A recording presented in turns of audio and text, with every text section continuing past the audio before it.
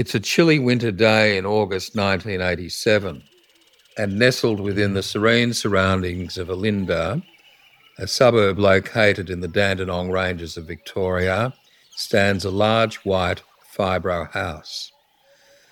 The residence boasted 12 bedrooms where children of all ages resided, enveloped by a canopy of trees, native shrubs and rolling hills.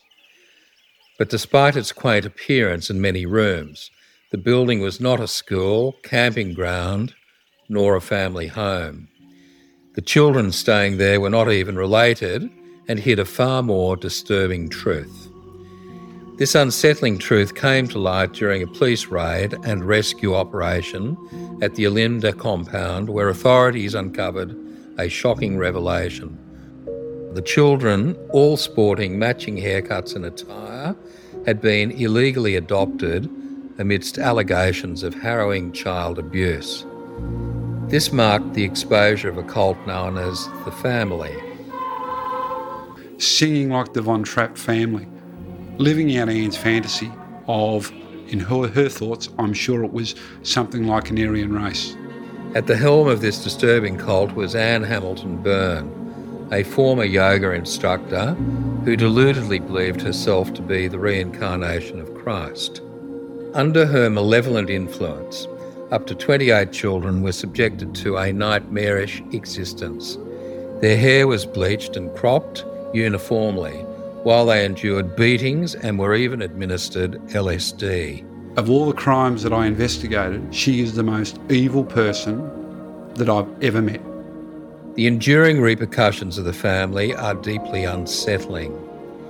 Many of the child victims bear lifelong psychological scars, with several attempting suicide during their time within the cult or following their escape. But what are the perplexing motivations that drive cult leaders like Anne Hamilton Byrne to exert control, manipulate, and inflict abuse upon vulnerable individuals? What can be said about the differences between male and female cult leaders? And is rehabilitation truly possible for the victims of cults like Byrne's? That's on today's episode of Motive and Method. Welcome to Motive and Method. I'm Dr. Xanthi Mallet. And I'm Tim Watson-Munro. On today's episode, we're talking to Chris Johnston, who wrote the book called The Family, about Anne Hamilton Byrne and the cult that she developed, who were known as The Family. So today we're going to be talking about how that cult developed, and particularly I'm interested in hearing about a female as a cult leader, which is really unusual. I can't think of any other cults led by females. Can you, Tim? No, I can't. And this went on until there was a police raid up at Lake Eildon, and the children were rescued after a couple of them escaped and notified the local authorities. I'm very much looking forward to speaking to Chris. It's a fabulous book and a great expose of what can happen even in respectable Melbourne.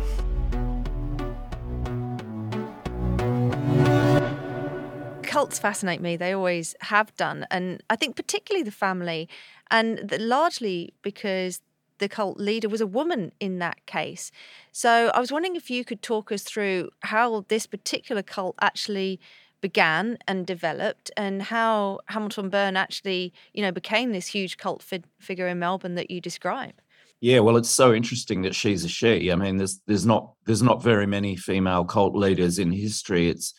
It's normally a male thing. Well, it started with yoga, as many things do. It started innocently enough as a sort of yoga. She was a yoga teacher, and she was an early adopter of yoga practices. But she had an extremely dysfunctional childhood, and she sort of ticked all the boxes and all the hallmarks of your classic narcissistic, psychopathic, self-centered, greedy cult leader. Yeah. The impoverished childhood related to being raised in rural Victoria. Yeah, that was part of it. There was impoverishment. Was there emotional abuse as well? I'm not sure if there was an emotional abuse, but there was a definitely an amount of sort of brainwashing. Her mother was crazy and, in fact, died in a mental hospital, an asylum. Was she formally diagnosed? Do you know? No, she wasn't diagnosed. Okay. It was crazy simpliciter. Yeah, she was, towards the end of her mother's life, the mother was diagnosed as a schizophrenic, a paranoid schizophrenic, in fact, and she spent long periods in and out of care. And when she wasn't in care, when she was at home in Gippsland and Sale with the family, she was full of delusions and full of stories about the fringe end of spiritualism and gurus, basically. So this obviously had a huge impact on Hamilton Byrne as a young child who was almost indoctrinated into this way of thinking. Although, correct me if I'm wrong, I agree with you. She's a psychopath. She's clearly intelligent. And most cult leaders or cults established because they have enablers. And in her case, she was enabled, as I recall, by a psychiatrist who worked in Kew. I'll start that again. She was enabled by a psychiatrist who worked in Kew, who apparently was using hallucinogens as part of his therapeutic model. And there was also a prominent lawyer, wasn't there, Chris, who was part of that enabling process. So she had entree and cachet with Melbourne society that I suspect gave her an additional degree of credibility. Is that correct? Yeah, that's spot on. I mean, she had a sort of small army of enablers, but all this process took a long time, from the dysfunctional childhood to yoga to cult. So how did she get there? How did she go from being this child who was being raised by somebody who's later diagnosed as a paranoid schizophrenic? What was her journey through adolescence into adulthood that led her down that, the particular path that she followed? That's a very good question, and it's one that we couldn't answer definitively because records of her life are sort of absent for quite long periods in those early days. But it's clear that at one point, at a certain point, post-war, she reinvented herself from an adolescent, from a dysfunctional childhood to a sort of prominent Melbourne yoga teacher. And as soon as she started the yoga classes, which were in Toorak, so a wealthy suburb. Where else? Yeah. And this was in the 60s, just as yoga was becoming popular, during that sort of period in Australian history where things were opening up, where small L liberalism was big, where divorce was a new exciting idea, where women found that they could leave their marriages behind and sort of reinvent themselves. And she found that quite large numbers of wealthy single women were seeking her guidance, and not only yoga, but her sort of spiritualism as well. So she's really buying into kind of the counterculture that developed in the 1960s, 1970s, the yoga, the alternative lifestyles, all of that, the kind of hippie lifestyle. She's really made for that, isn't she? And it's really enabling her to move into the space of, gathering these followers. She's in the right place at the right time. Exactly. Yeah, that was a much more eloquent way and simpler way of saying what I was trying to say. Yeah, right place, right time, and the right societal impacts and cultural impacts. Yeah, she fully exploited that, although the people that she was attracting around her weren't the sort of counterculture hippies. They were white-collar, educated, professional people, wealthy people, people with money, people from, the good suburbs of Melbourne. And it sort of went from there. And I think that the power, the money, and the sort of new sort of authority that she had got away on her, and it just went from there. And then the sort of dysfunction and the delusion from her childhood and the desire to accumulate a family in inverted commas, sort of kicked in, and she went from there. So do you think that's what drove her then, was this desire to have some sort of family that, that she maybe didn't have in her childhood? Is that where this came from? Over to you, Chris. She sounds to me more like an opportunistic psychopath who saw the main chance. People deferred to her. And with the effluxion of time, she became increasingly empowered to the point where she may have believed, she certainly put it out there, that she was the reincarnation of Christ. And of course, then more vulnerable people join up, which is a common thing with cults I've looked at, that there's always a deity involved somewhere and salvation. And mothers would give up their children. They would be illegally adopted into the family, and then to give it credibility, their hair would be all their hair would be blonde dyed, and they'd wear the same uniforms. Yep. It was like that movie, I don't know if you ever saw it, Chris, The Village of the Damned, where they had these children from outer space who all looked the same. It reminded me very much of that. What do you think about that? Yeah, I think that's pretty much spot on. I think I see her as an opportunist as well, albeit an opportunist with a high degree of sort of narcissism and sort of control. In terms of gathering a family, she had 3 husbands, and her first husband died in the 1950s in a car crash in Bathurst. And he, at the time, was driving back from a Bernardo's home where he and her were planning to adopt a child. And that was the first sign that she was keen on adoption. The adoption never went ahead. The first husband was dead in the car, and this was at a time where she was sort of moving towards the 1960s and moving towards what we now know as the cult that she formed.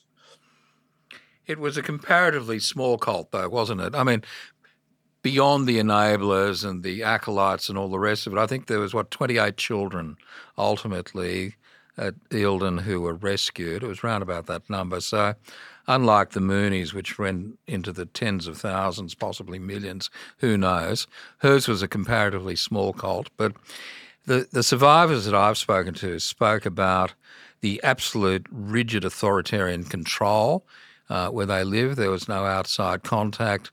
There would be corporal and emotional punishment for kids just being kids, essentially, locked in their rooms, starved of food, belittled and so on.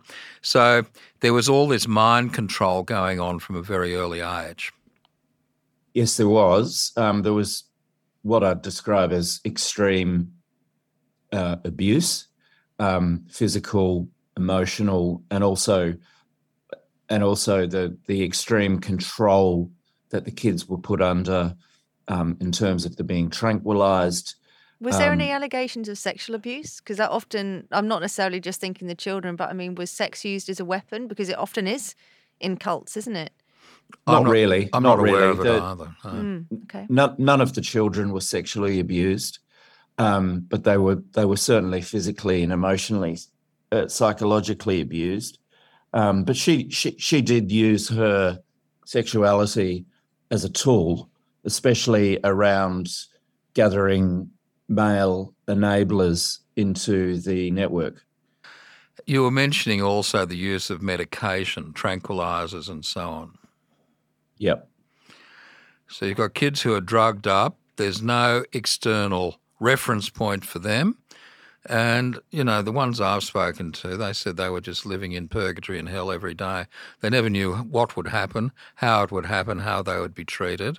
And they were completely cut off from external society. Yeah, that's right. So there were 2 groups of children. There was one group at Lake Eildon in a lake house there, and they were the ones that took the Hamilton Byrne surname and had their hair dyed blonde and dressed in the gingham or the velvet tracksuits. And then there was a second group of kids who were in cult homes in the Dandenong Ranges. And the ones up in the Dandenongs were mainly the kids of cult adults who were being looked after in sort of not looked after in several houses up there. The ones by the lake were, in general, the ones that were taken from the hospitals under the fake adoptions and the theft of the children. I'm really interested in this, actually, because obviously she's enlisted the help of a number of medical professionals, hasn't she? Tim mentioned the psychologist. Well, no, it's a psychiatrist, Sorry, actually. psychiatrist. And then these people involved in social services and hospitals. So a lawyer. Was she particularly targeting these influential people who could assist her in her, whatever her plan was?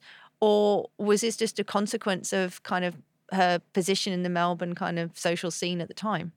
No, she went after them. She one of her she was, as Tim said before, a very intelligent, clever, sinister woman who gathered all these enablers around her. So people who could do things for her. So a lawyer, a real estate agent, a psychiatrist. So it's premeditated. I think so, yeah. But it gathers its own momentum. I'm sure when she started teaching yoga, she didn't for a minute think she would end up a multi-millionaire controlling all these children. And that's why I said earlier the role of enablers is generally very important in terms of establishing these cults, and with her, giving her gravitas and credibility. Yeah? For a long time, she was considered to be a worthwhile person in Melbourne. That's right. And that's probably because of one of her key enablers, who was a professor of physics at the University of Melbourne, Dr. Rayner Johnson. He was from Leeds. He came over as sort of a marquee signing for Melbourne Uni to work in the physics department and to be the master of Queen's College. And she targeted him very quickly because he was a physicist, but by then he was writing books on metaphysics and spiritualism. And she targeted him, and he became a sort of entree into Melbourne society and that sort of upper echelon of Melbourne, sort of Melbourne life. And academia. But also a sort of air of respectability. He was also close to the Liberal Party in Melbourne at the time. He was close to the newspaper people.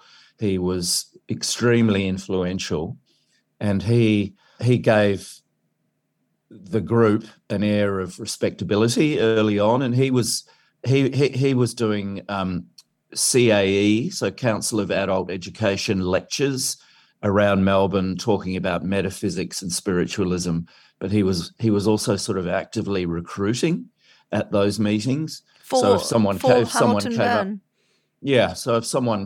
if he gave a talk on karma or metaphysics, someone came up to him at the end and said that was very interesting, he would funnel them to her. They were prospects, so they were like town hall meetings in a way. They were at high school halls. Yeah, actually. Yeah. But the same dynamic. People go along, and amongst any group like that, you would have some people that have more than a passing interest, the question askers, and they were then, by the sound of it, focused upon and targeted to become involved. Yes, and one of those question askers eventually became what were called the aunties. So at the lake house at Lake Eildon, there were a group of women, adult cult members who had been recruited, all divorcees, all reasonably wealthy, and their job was to look after the kids at the lake house, which of course they didn't do. But important to remember that these women and these people around her were victims of Anne as well, very much. I mean, they were brainwashed. They were on this sort of love bombing. I was going to ask you about cycle. That. Yeah, and so they're question on my list. They're victims. Yeah, this love bombing. That's such a common theme, isn't it, with cult leaders too? That's how they draw people in, capture them before the abuse begins. Oh, and dysfunctional, toxic relationships that we've discussed in the past. You know, vulnerable people love to be loved. We all do. But the amount of attention that love bombers give the victim is quite extraordinary. What form did the love bombing take with these people, Chris?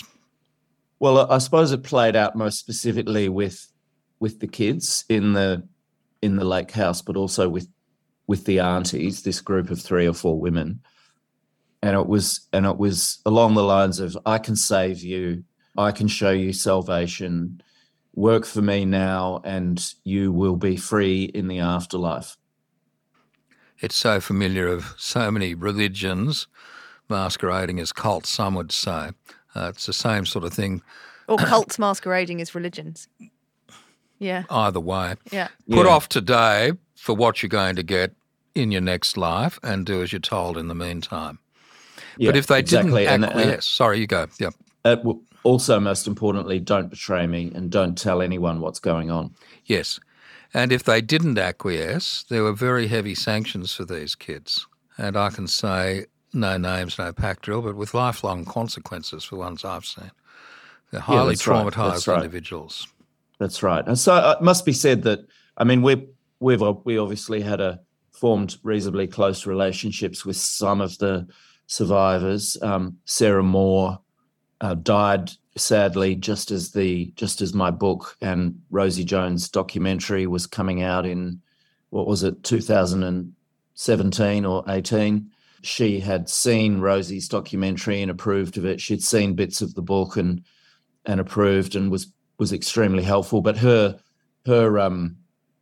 background in this as the sort of leader of the kids in a way, and the first one to break away from the confines, played a heavy toll, and she couldn't cope with life, even though she had become a doctor and worked in third world countries trying to save children.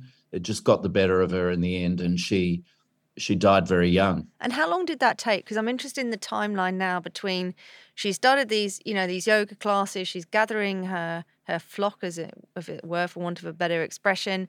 She's getting these children, she's got these professionals working for her. How many years did this take place over? So I think we can say the real beginning was in the very early 60s. And then the kids were freed from the Lake Eildon house in 1987. But, there's repercussions still playing out. I mean, the survivors are still trying to get on with their lives and to sort of proceed. There was a class action a couple of years ago. There's still money flying around in cult assets. There's assets being sold, and obviously died just a few years ago. It hasn't finished. But they had years of indoctrination, didn't they? Decades. Some of the people trying to now move forward with their lives.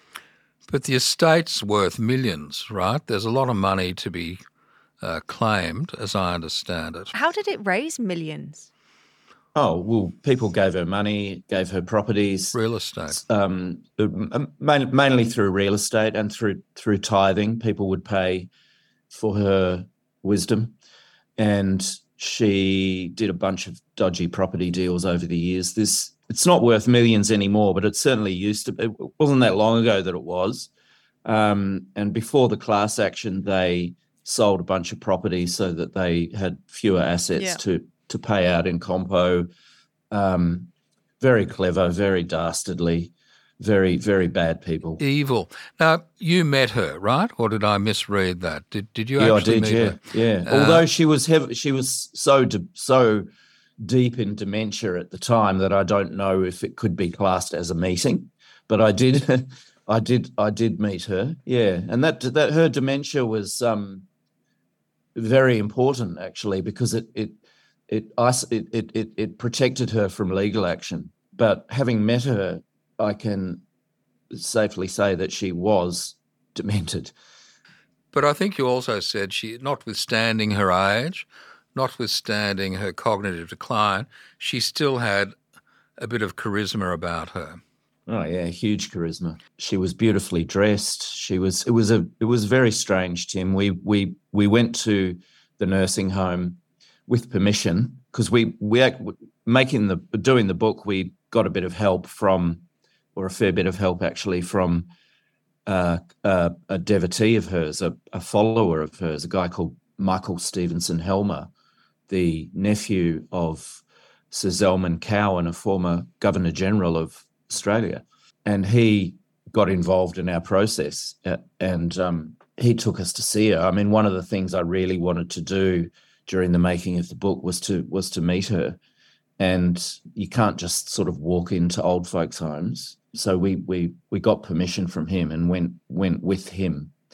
And she's lying there on her bed. She's got a doll under her arm, tucked under her arm. She's another child.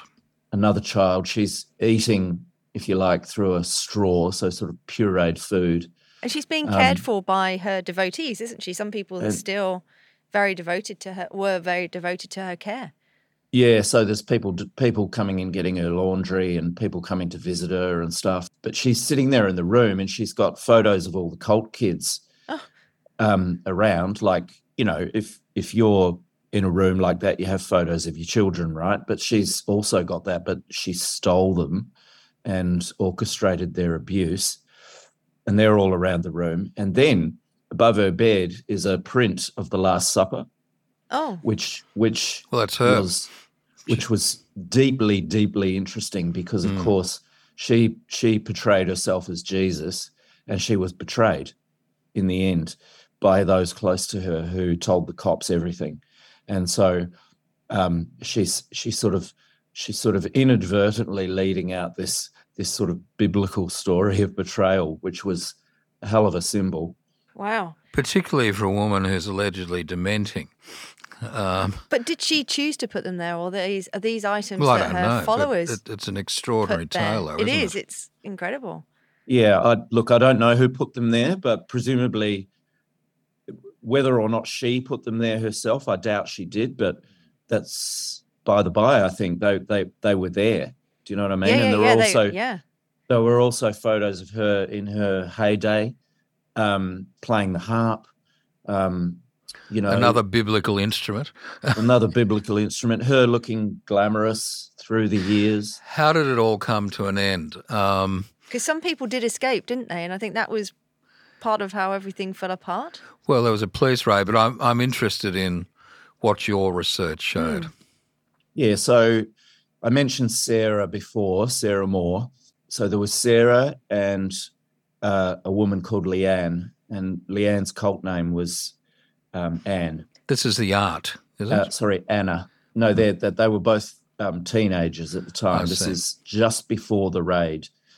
So Sarah is becoming independent within the cult confines and starts leaving the house that she's supposed to be living in. She's at school. She's meeting other people. And one day she invited one of her friends back to the house, and Anne hit the roof and threw her out. So Sarah left. To cut a long story short, started talking to Leanne, who I think they're about 16 at the time, and said, "You should escape and come and meet me on the outside."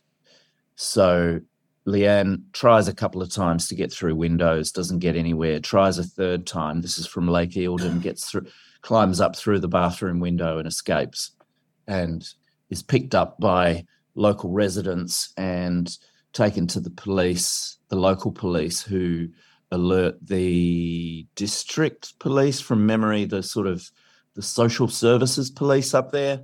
And one thing led to another, and in August 87, the police raided the property and freed the kids. Now, the police had visited there before. There were already some things that they were looking at, like irregularities to do with real estate, certain reports from locals on strange goings on. There was a school. They'd set up a cult school by then, which interestingly had to be approved by the Victorian Department of Education, and it was. The inspectors actually came along and approved it and said it was quite a good school. So Sarah got chucked out and stayed out. Leanne escaped, joined Sarah, went to the cops. I think it was a 60 Minutes piece they did on the family. Might have been Richard Carlton who interviewed her, but I could be wrong. And I was struck at the time about, her charisma, her presence on camera. She was highly articulate and very credible. If you didn't suspect her of anything, she would come across as very credible. The other thing that struck me was, because it had all come out by then, the complete and utter absence of any remorse or acknowledgement of wrongdoing. Well, that's typical of psychopaths, isn't it? Psychopath, absolutely. But that probably is why she was able to con the education department, and I suspect too, Chris, the local neighbours. Because you would wonder, all these kids running around, all with blonde hair and the same uniform. If she was my neighbour, it would my antennae would twitch vigorously. But could they even see? Because I'm imagining the compound where they were kept, or they were quite, they would kind of keep them away from prying eyes, weren't they? Well, it was. I mean, all the homes and properties that they had were sort of hidden. So the Eildon house was under trees beside the lake. It was, it's in the country. It's quite, there's a big gate and a long driveway and stuff. So not many people could see that. Although the kids did tell stories of being on the lawn and seeing houseboats and whatnot on the lake that they, would wonder about. And then, of course, there was the Dandenongs just outside of Melbourne, a bit like the Blue Mountains or something, but the Melbourne version, and you wouldn't know what goes on up there. I mean, it's forest, state forest. It's all about isolation, isn't it? It's all about so it was sort of like one of the early images that we had when we were thinking about the themes for the book was the sort of haunted forest, the Wicked Witch and the innocent children. And that was certainly very true for both Lake Eildon and Mount Dandenong. So after the Eildon raid, that's the Dandenong raid or Mount Dandenong raids happened. So it was one followed by the other, or how did they get on to the others? The kids from Lake Eildon were freed by the police. By that stage, they were all at high school, and several of them were wondering what the hell was going on because they were old enough to sort of figure it out. And then those disclosures after that led to the sort of dismantling of the Mount Dandenong operations. So there was one street up there in Olinda where there were, I think, 3 or 4 cult houses, and there were a couple of others scattered around. And they had a sort of a temple up there as well. They called it the Santa Nicodemus Lodge, which is still there, very spooky place. So, but it was really the kids from Lake Eildon who were literally freed by the police that sort of led to the dismantling of everything else. But obviously, also at that point, Anne legged it and disappeared. Where did she go? Do we know? Well, she was in the United States. By that time, she had a house in the Catskills near New York. They had 2 or 3 properties in Kent in the UK, and there were also properties, we believe, in Hawaii. And so she absconded to the US? She was in the US and the UK and possibly Hawaii. So, she went to all of them. And so obviously she was brought back to face charges. How did that all have happened? Well, that was a saga in itself. So Interpol got involved. Victoria Police were involved. Victoria Police were reluctant at first, like the task force that was set up had to sort of persuade their police bosses that it was a case worth chasing. Which is extraordinary, isn't it, when you think about it?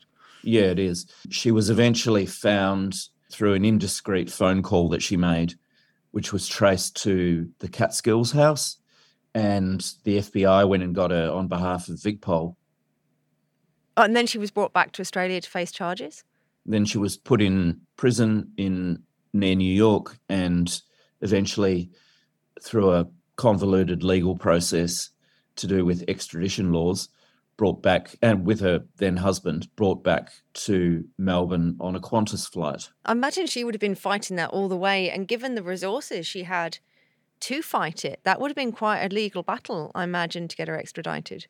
It was, although bear in mind that the only charges that they were able to press at the time were minor Social Security adoption forgeries. She wasn't at that point charged with any cruelty or abuse or theft or assault or administering of drugs or anything like that. They couldn't make those charges stick at the time. All unfolded with the passage of time. Yeah. So she was eventually charged with those extra crimes? No, never. Never? So never. She only faced really very low level? Yeah, $5,000 fine, and that was it. But as the prosecutors and the coppers who brought her back said, at least we got her, and we forced the extradition, and we got her into court where she said she was guilty. And what about the people that enabled her? These, the lawyers, the psychiatrists, the people in social services who enabled these illegal adoptions. And what happened to everyone else? Probably nothing. Less. Probably nothing. Less, yeah. Nothing. So the lawyer is the sort of Judas figure in the tale. Peter Bibby. He rolled over and told the police everything, and he was, from memory, charged with very minor forgery offences. The aunties, a couple of the aunties rolled over and told the police everything. The social workers who got into the hospitals and stole the babies, nothing happened. The psychiatrists who were, we haven't mentioned the LSD yet, the psychiatrists who were funneling the LSD into the cult from the place in Kew that Tim mentioned, nothing happened to them either. And it raises another interesting question because, as we're all aware, they're now talking about using LSD again in contemporary real-time Australia as a therapeutic agent, which I find a very interesting proposition, frankly. But then it was totally illegal. So you had a registered psychiatrist and other enablers giving kids highly potent, dangerous, mind-altering drugs and no charges, which is extraordinary. Well, it was legal until 1975. So LSD, it's really interesting, actually, and it goes towards the sort of climate of the times. So LSD was trialled for psychotherapy in the United States and elsewhere, and was found to be, reasonably successful in some cases. And then during the Nixon era, obviously, with the war on drugs, everything just shut down and there was no more sort of therapy to be done. But before that, in Victoria, the guy who you were referring to before, Tim, a guy called Howard Whittaker, became the Victorian government's advisor on LSD-assisted therapy when the substance was still legal for therapy. Right. So he was advising the government on who in Victoria, in the psychiatrist community, could be administering it, where to get it from, which was the Sandoz lab in Switzerland, and how much to bring in and how to distribute it. And he was a cult member. Was LSD being administered to people in the cult more generally to help control them? Yeah, so Howard got himself a license and a couple of other cult psychiatrists a license. They had this building in Kew, which was a psychiatric hospital, which was owned by the family, owned by the cult, and compliant GPs or naive GPs would refer patients with depression, anxiety, any PTSD, any kind of mental disorder to this place. They get in there and they find that it's a sort of cult recruiting centre. The psychiatrists that were working there were licensed by the government through Howard, cult member, to use LSD on patients. But they were also funneling this high-strength liquid LSD up to the Dandenongs for cult use. They were also into mushrooms as well, psilocybin.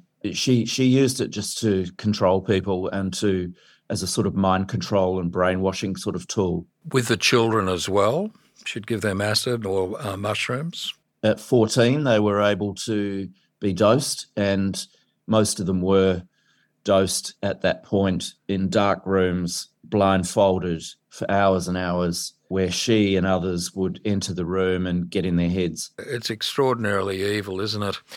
What was in it for the other enablers? I mean, they were part of the cult.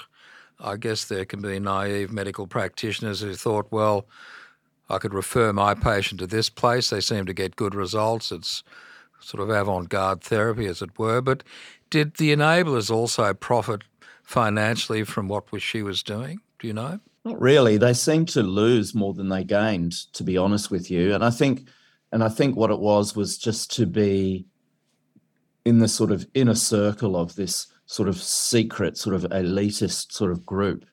So, for example, the real estate agent who enabled property purchases up in the Dandenongs and stuff, he, as far as I know, didn't get anything out of it. The lawyer didn't get anything out of it at all. I mean, except he was sort of so enamored with her and so wanting to belong to the group. So it was all about the power of her personality. Power of her personality, the power of the LSD. And group dynamics. Mm. The group dynamics, the secrecy, which was we're special and no one else knows about us. And so can you talk us through how we went from her being extradited back to Australia to face these very low-level charges to her ending her days in basically a care facility for the aged? What happened in between? Well, she disappeared for a while. She sort of retreated up to the Dandenongs and kept quiet for a while. After she was extradited, with all the media attention and the victims, survivors, talking about what happened, her support base dropped away. So she over the period of a few years, she was left with just a very sort of inner circle. So she couldn't hold big meetings anymore in their lodge. As far as we could gather, she just sort of preached to the converted, who were an increasingly small number of people. Then she got sick. Her third husband died.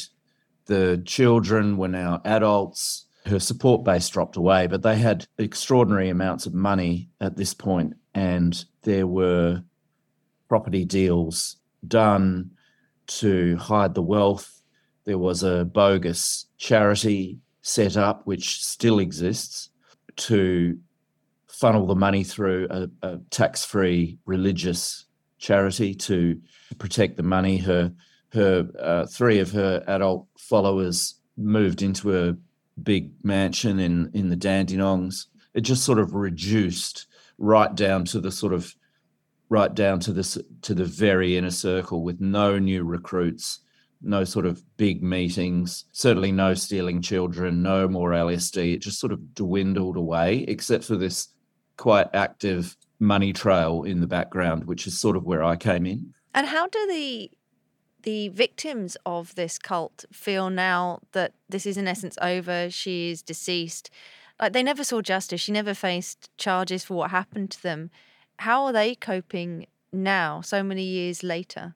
Yeah, so mixed results there. Obviously, Sarah sadly died, I think we can say, purely as a result of her experiences. Her life would have been completely different if she hadn't been tied up in this. Some are doing quite well. Some are doing not so well. Mixed results. But yeah, I'm in touch with a couple still, and they're doing pretty good. Leanne and I catch up a couple of times a year. She's doing the best she can. There was a class action a couple of years ago where a group were paid money, which helped. They're pretty happy that she's dead. They're disturbed that some of the properties up in the hills are still there, because they're sort of haunted, aren't they? They're kind of haunted places. But really, the survivors I know just want to do a better job with their own children and just be decent, loving parents. Those children who were stolen, forged adoptions and so on, if you know, did any of those ever get to meet their birth parents, their birth mother, natural fathers?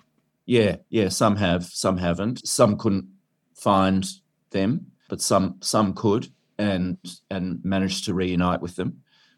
Certainly young, well, he's not so young now, but a fella called Adam Lancaster, who was deeply involved and was incredibly helpful putting the book together. He's found his family. He's spending time with them. So yes and no is the answer to that. But adoption was sort of a central theme as well to this, because, you know, in the 60s and 70s, there were increasingly more rights given to adopted children to be able to retrace where they came from. And there was also much more freedom given to women to have their children adopted out. So as people were granted more freedoms, that this was sort of happening at the same time. And certainly adoption and adoption rights was a big theme of this story, I think. It's an extraordinary tale. And what strikes me is it's still alive and kicking. She's dead, but her legacy lives on in so many different ways. Oh, yeah, so many damaged people. 2 or 3 generations now of families who are touched and damaged by this, people who have not been able to get their lives back, people who have had to struggle and struggle and struggle just to get a little bit back. Because the main thing for these kids who were taken was the loss of identity, I think. So they were literally stolen from hospitals. They were given different names. They were put in a family situation which was not their family. They were told that certain people were their mothers, their fathers, their brothers, their sisters, whatever, and they weren't. And in '87, when they were released, that was just the start of the journey for a lot of them, because the question is, well, who am I? What's my name? And that's Simple pretty question like fundamental, that. isn't it? Yeah. Yeah. What's my name? Who's my Wow. dad? Who's my mum? And where do I come from? how my life might have been so different. Yeah, but I mean this not occurred. that period of recovery was extremely difficult, and in fact, for several of them, it did them in that period of recovery, because those questions were too big, too big. When you say did them in, they suicided? No, just Psychologically, yeah. affected them psychologically in a way that they couldn't have foreseen. If they came from a really bad situation into another situation which was supposed to be better, but it was actually really, really difficult. Yeah, because I guess with the bad situation, there was some structure and predictability around it and an identification as a family member, and that's taken away from you, thank goodness. But what are you left with? A vacuum. If you don't know anything about your origin, you know nothing about your family, an extremely difficult proposition to negotiate. That's it.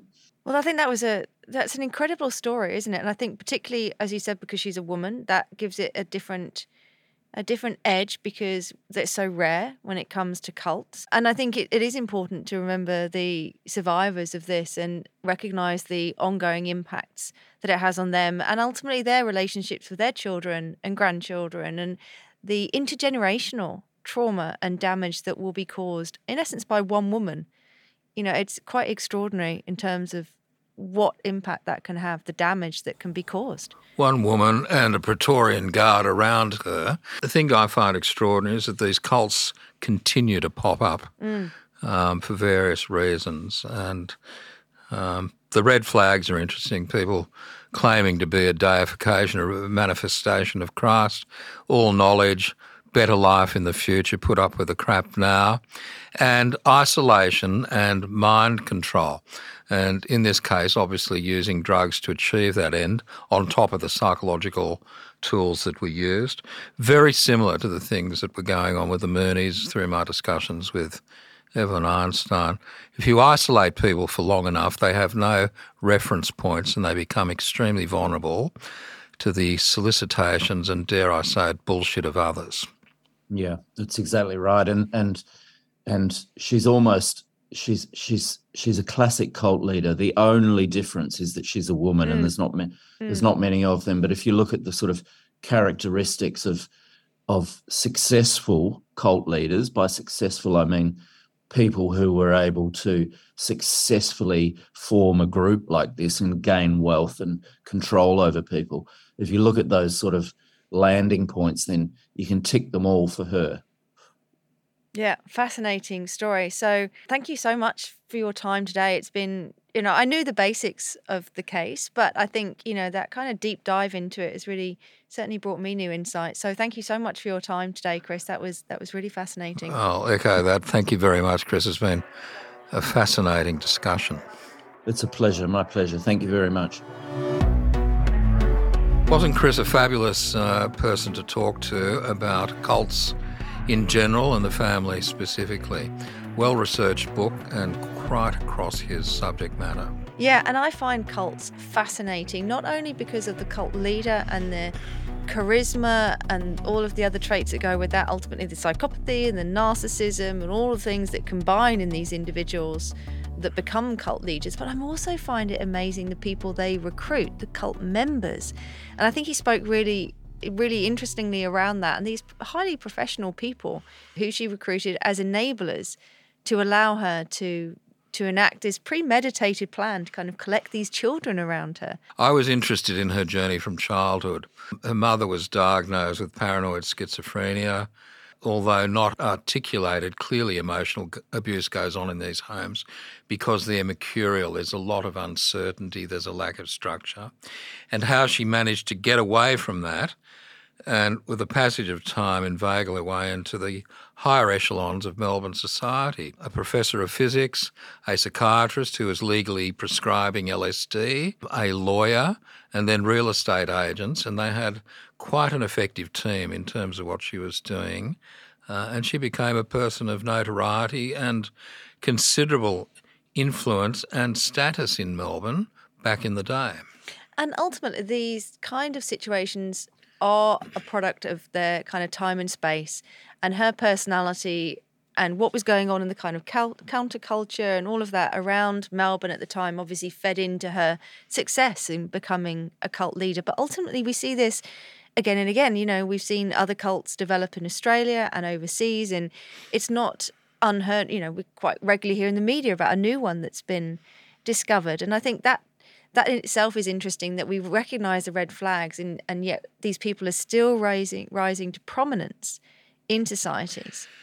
Well, and probably more so when times are uncertain and troubled, like the world at the moment. People need something to look to believe in. To believe in, And they are promise of a better quasi-religions. life. Promise of a better life. The interesting thing with these people, her included, is claiming that they're part of the deity. She said that she was the manifestation of Jesus Christ. And people believed her. They wanted to believe it because of their own psychological vulnerabilities. She's not the first. She's the only woman I'm aware of who's been so successful in this regard. And we're going to pick up a lot of those, I think, core themes in the next episode, when we really look at cults on a kind of broader footing, who are lulled into, you know, the security of the cults, who need the cults, and looking at different cults and the similarities and differences to the family. So that's on the next episode of Motive and Method. Thank you for listening to Motive and Method. And remember, if you're loving the show, you can give us a review, you can subscribe to our channel and feed, and you can recommend us to friends and family.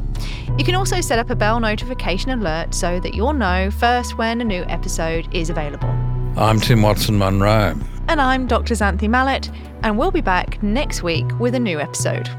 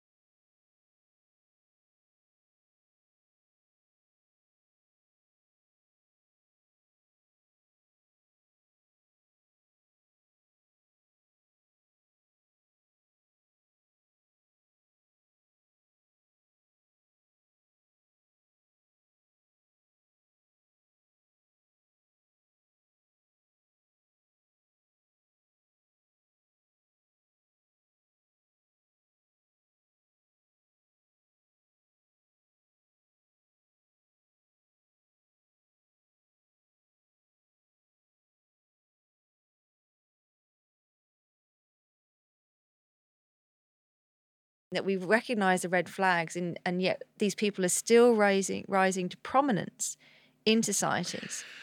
Well, and probably more so when times are uncertain and troubled, like the world at the moment. People need something to look to believe in. To believe in And they are promise of a better quasi-religions. life. Promise of a better life. The interesting thing with these people, her included, is claiming that they're part of the deity. She said that she was the manifestation of Jesus Christ. And people believed her. They wanted to believe it because of their own psychological vulnerabilities. She's not the first. She's the only woman I'm aware of who's been so successful in this regard. And we're going to pick up a lot of those, I think, core themes in the next episode when we really look at cults on a kind of broader footing, who are lulled into, the security of the cults, who need the cults, and looking at different cults and the similarities and differences to the family. So that's on the next episode of Motive and Method. I'm Tim Watson-Munro.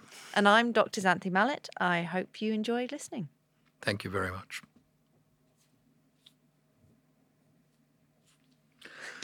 Great.